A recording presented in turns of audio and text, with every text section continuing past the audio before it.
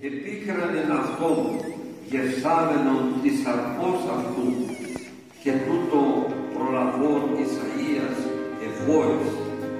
Ο άδης πισήν επικράντη, συναντήσα σιγά, επικράντη, και θα κατηργήθη, επικράντη, και θα ενεδέχθη, επικράντη, και θα ενεκρώθη. You're listening to Vexed, a program on the Ephesus School Network. I'm Andrea Backus, your curator through biblical literature and its world and culture.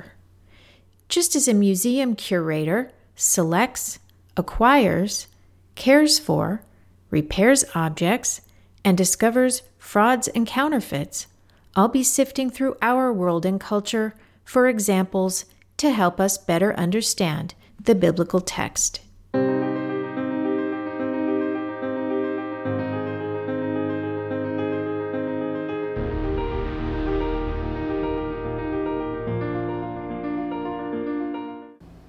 Today's discussion is about translations of the Bible. We do not read the Bible in its Hebrew or its Greek. We read the Bible in translation. Now, there are, of course, many translations of the Bible into many languages. Ethnologue.com tells us that there are over 7,000 languages spoken in the world today. And according to everyone's favorite online source, Wikipedia, the full Bible has been translated into over 700 languages, and at least some part of the Bible has been translated into over 3,000 languages. Now, a side word about Wikipedia. There are purists out there who might be triggered by hearing me reference Wikipedia as a source, so let me say a few things about that. Wikipedia is not a scholarly source, but it is still useful. Consider as an example the world of medical research. Anecdotal evidence is not the gold standard, but it helps us to know what topic or subject matter might be worthy of further study. It gives us a direction. And this is the way I think of a source like Wikipedia. It's very useful when we use it appropriately. When I have a casual question, Wikipedia is not a bad place to start. We can allow for some margin of error with casual questions. How many translations of the Bible are there? Wikipedia tells us a lot. More than a few, somewhere between 700 and thousands. And for me, for this question, and for the purpose of our discussion today, that is good enough. Know your tools and their limitations. Back to our topic, which is translations. Let's cover some basics. What is a translation? What does the word translation mean?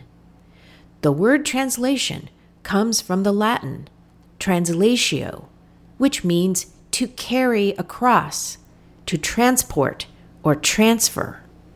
In our case, it refers to the transfer of meaning. There are two parts to this word translation.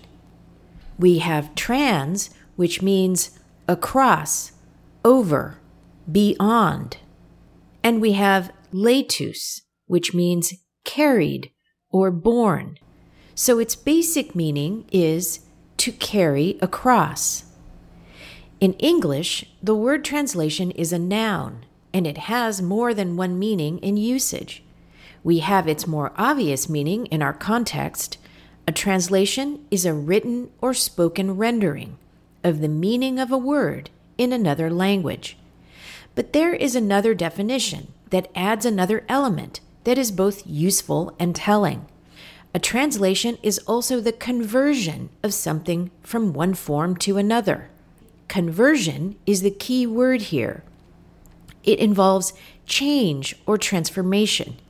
You might refer to the translation of an architect's sketch into the construction of a building. There is that element of change. And there is another related definition that introduces another element, that of movement. A translation is the process of moving something from one place to another.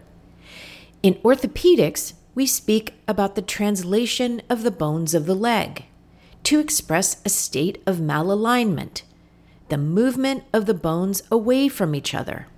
For example, the tibia, the bone below the knee, can translate or move off of the femur, the bone above the knee.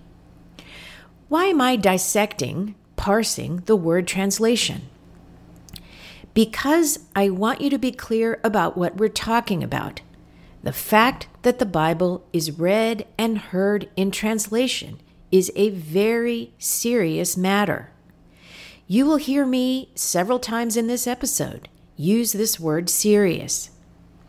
The translator is changing the original text. They have to, and they are applying their knowledge, judgment, perspective, assumptions, their worldview when making their decisions. And we are reading and hearing their words, not the writer's words. When we read a translation, we are reading and hearing the translator's filter. Over the centuries, the matter of translating the Bible was, in fact, deadly serious. In 1536, William Tyndale was executed for translating the Bible into English. Tyndale was an Englishman of the late Renaissance. He was a scholar and teacher of the Bible, and he was talented in its languages. He knew Hebrew, Greek, and Latin. And in 1523, he began his quest to translate the Bible into English. The Catholic Church opposed the translation of the Bible into English. Their reference, the gold standard from their perspective, was the Bible translated into Latin, called the Vulgate. They were so threatened by Tyndale's English translation and his advocacy for it that they had him killed. Now, you can argue that their motive was not that pure. Perhaps their resistance to the Vulgate being translated into English was more about their loss of control. If people could read the Bible themselves in their native language, why would they need the clergy? It's a fair question, and may well been at least some of what was motivating their objection. But what I am pointing out here is their seriousness about the text. Though the Vulgate was not the original text, it was the ancient translation accepted without dispute at that time. The Vulgate, the Latin translation of the Bible, is largely the work of 4th century A.D. monk, priest, and scholar Jerome. Jerome translated the Bible's Hebrew and Greek into Latin. The word Vulgate comes from the Latin. Vulgata means something common or ordinary. It is from the Latin vulgus that we have our English word vulgar, which means something low, so low as to be improper. Latin was the common language of Western Christianity, and so, in 382 AD, Pope Damascus I commissioned Jerome's work so that the Bible would be accessible to the common people, meaning the non-clergy. The Vulgate was completed in 405, and for over 1,000 years, the Vulgate was the most commonly used translation in Western Europe. For most medieval Christians, the Vulgate was the only version of the Bible they ever encountered. Let's come back to the 16th century and the Catholic Church and the matter of translations of the Bible. For the Church, the Latin translation of the Bible, the Vulgate, was the only acceptable translation. And those such as William Tyndale, who dared defy that standard, were taken to task. Now, this took an ugly turn, and they committed violence in the name of God and the Bible, and obviously I don't support this. But what I am interested in pointing out is that it demonstrates a fierce allegiance to the biblical text. The Vulgate, the Latin translation of the Bible, was constitutional. For them, the Word of God was the Vulgate, and you don't mess with the Word of God. The matter was so serious that it prompted the Church to codify this stance. The Tyndale affair, as well as the start of the Protestant Reformation, prompted church representatives to gather and rule on these matters. This gathering was the Council of Trent. Held between 1545 and 1563, the Council of Trent was the 19th ecumenical council of the Catholic Church. Ecumenical councils are gatherings of bishops and other church authorities to consider and rule on questions of church doctrine, discipline, and administration. It was by decree of this council that the Vulgate, the Latin translation of the Bible, was adopted as the official and only acceptable text of the Bible. The council understood that the reference, the source text, cannot be changed without losing its meaning and authority. The act of translating a text is a dangerous thing.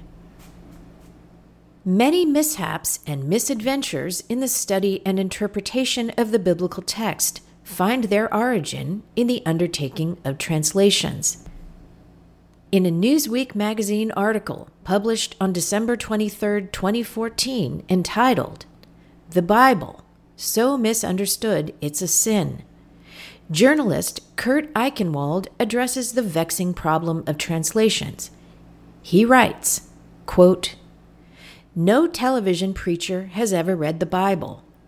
Neither has any evangelical politician. Neither has the Pope. Neither have I, and neither have you. At best, we've all read a bad translation.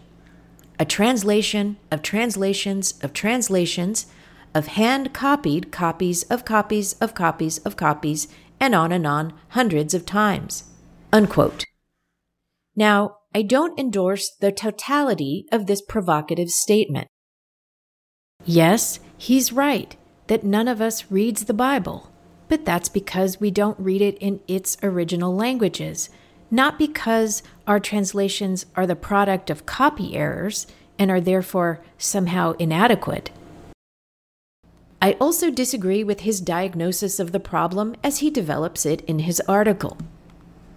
In it, he attacks our misuse of what we think the Bible is expressing. But I appreciate his point that at best, we've all read a bad translation. Quite right. Not only are we all reading a bad translation, but I would go further than that. I would say that all translations are bad. In which sense are they bad? They are bad in the sense that they have a harmful effect, as in, candy is bad for my health.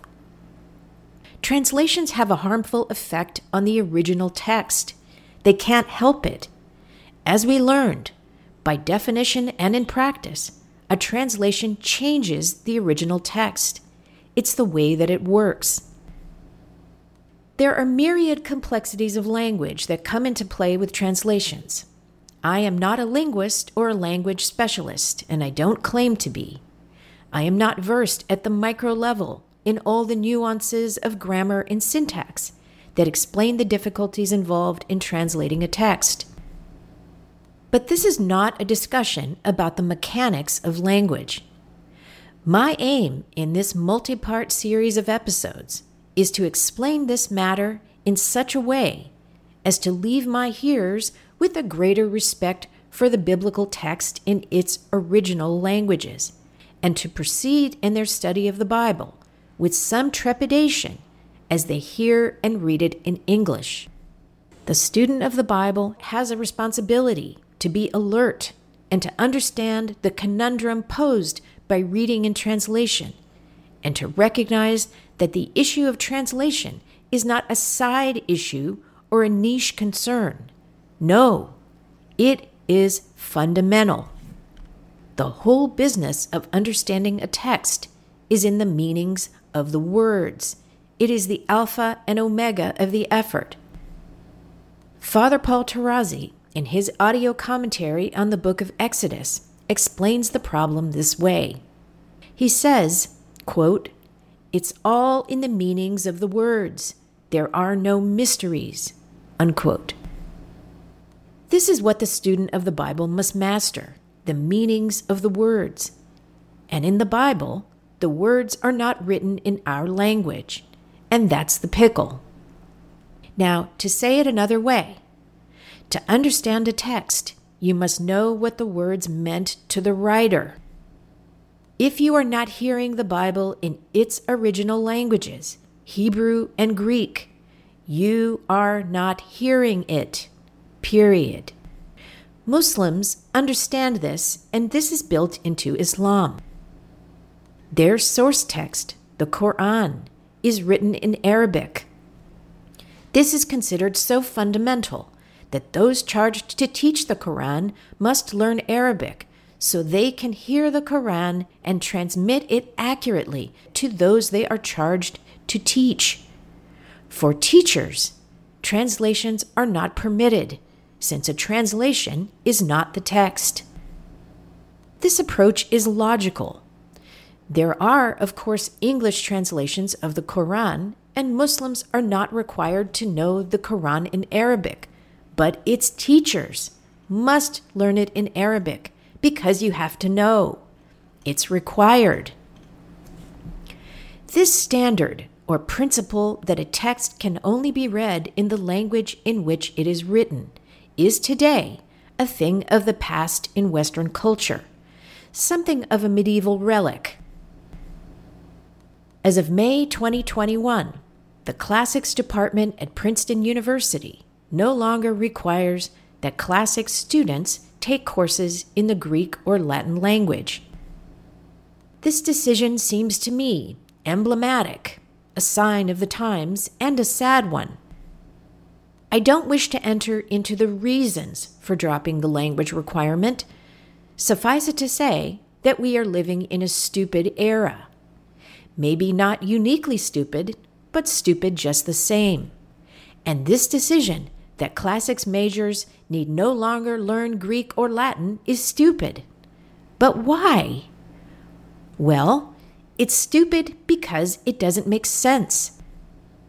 The study of classics, by definition, is the study of texts written in Greek and Latin. Therefore, its students must know those languages in order to engage with those texts. Basic, simple logic.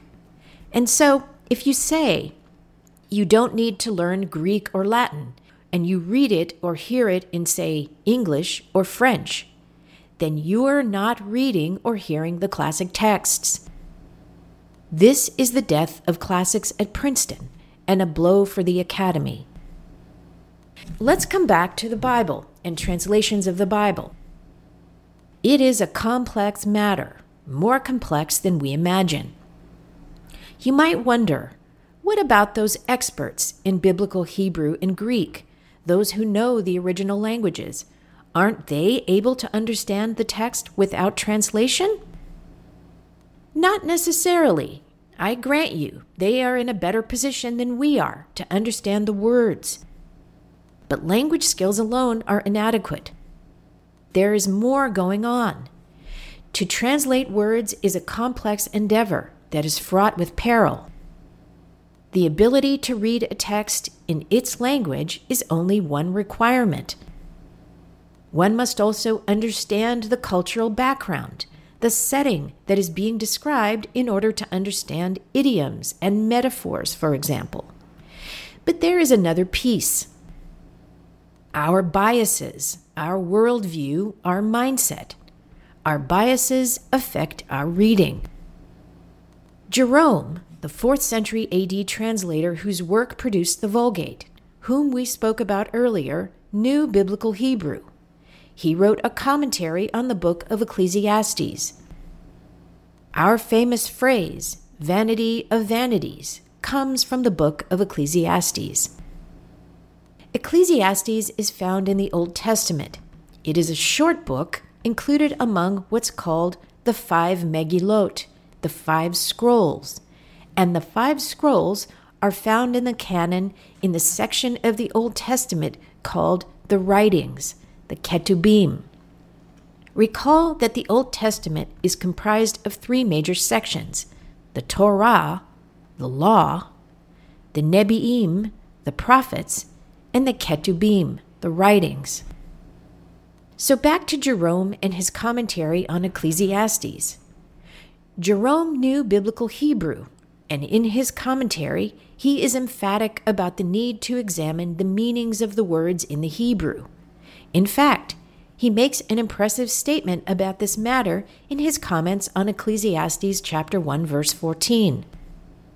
His writing is in Latin, so for our purposes, I'll be quoting an English translation. Jerome writes, quote, "We are compelled here by necessity to examine the Hebrew words more closely than we wish. It is also not possible to know the real meaning of the text unless we learn it through studying the original Hebrew words." Jerome understood the centrality of the Hebrew, and he employed his biblical Hebrew skills in his commentary. But he philosophizes the content of Ecclesiastes. His explanation of Ecclesiastes is colored by his theological bent. Jerome was educated in Rome and steeped in the study of Latin literature and philosophy. He was a theologian, and theologians impose their philosophical premises onto the text. In Jerome's commentary on the book of Ecclesiastes, he retrojects content from the New Testament into the book of Ecclesiastes. For Jerome, the book of Ecclesiastes is Christ and his wisdom. We need not get into more detail about Jerome's take, so to speak, on Ecclesiastes. You can read Jerome's commentary online in English. Just Google Patristic Bible Commentary Ecclesiastes, and it comes right up. The point for our discussion is that knowledge of the biblical Hebrew and Greek is necessary but not sufficient. Our starting premises, our mindset, our worldview affect our reading. I spoke a bit about this in episode 4 on the difference between eisegesis and exegesis. Now back to the Bible and the work of translation.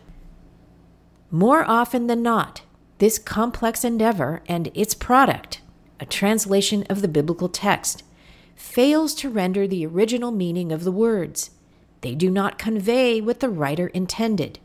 So we are hearing and reading something else, which we then erroneously take for the biblical text. Translation errors are not just here and there. They are everywhere. And there is no one superior English translation.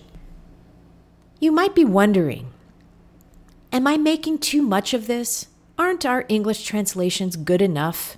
Isn't the gist all we really need? I don't know. I would answer this question with a question. Is it really important that Google Maps or Waze be updated regularly? Isn't my version from last year just as good?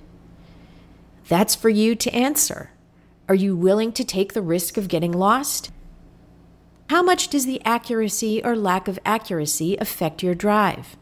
How much do you value getting where you need to go? This is, of course, a silly example, but the point is, when something is important, when we value it, we care about accuracy. We want to get it right.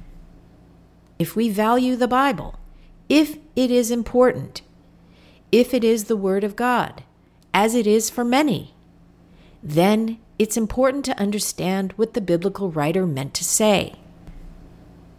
That's all for today.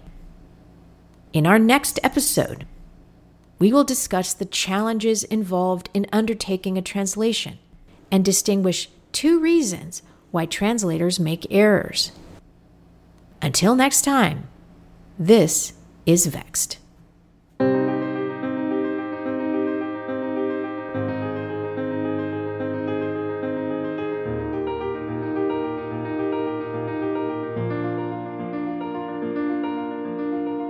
Vexed is a production of the Ephesus School Network.